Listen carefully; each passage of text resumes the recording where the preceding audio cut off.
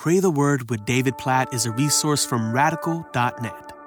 Deuteronomy chapter 26, verses 16 through 19. This day the Lord your God commands you to do these statutes and rules. You shall therefore be careful to do them with all your heart and with all your soul. You have declared today that the Lord is your God, and that you will walk in his ways and keep his statutes and his commandments and his rules, and will obey his voice.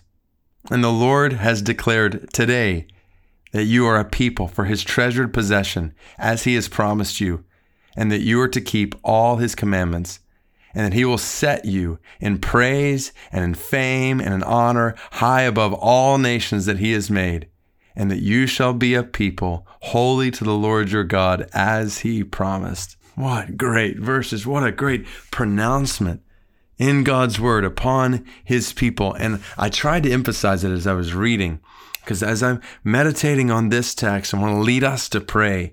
I couldn't help but notice, this day, the Lord your God commands you to do these statutes and rules. And you have declared today that the Lord is your God. And the Lord has declared today that you're his people for his possession.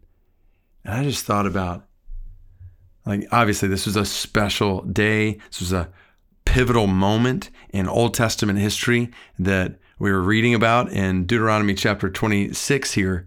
But at the same time, every day, I think about Joshua 24, choose this day.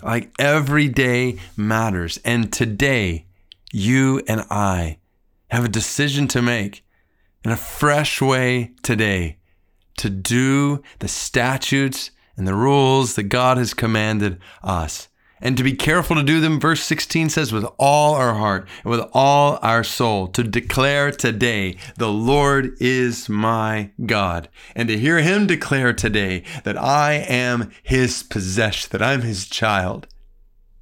So we pray today, oh God, we confess you are the Lord our God. We confessed it yesterday. By your grace, we will confess it tomorrow, and we confess it today. You're the Lord our God. We belong to you, and we praise you for your pronouncements over us today, for your new mercies toward us today, for your love for us today, for the fact that we're your children today, and that we have the privilege of walking in your rules and your statutes and your laws and your commands today. And so we say, yes, today we choose to serve you. Yes, today we choose to love you. We want to honor you, glorify you, obey you.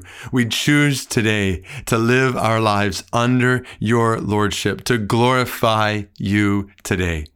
God, we pray, Deuteronomy chapter 26, verses 16 through 19, help us to obey you wholeheartedly, love you wholeheartedly, glorify you maximally today, this day. We pray in Jesus' name. Amen.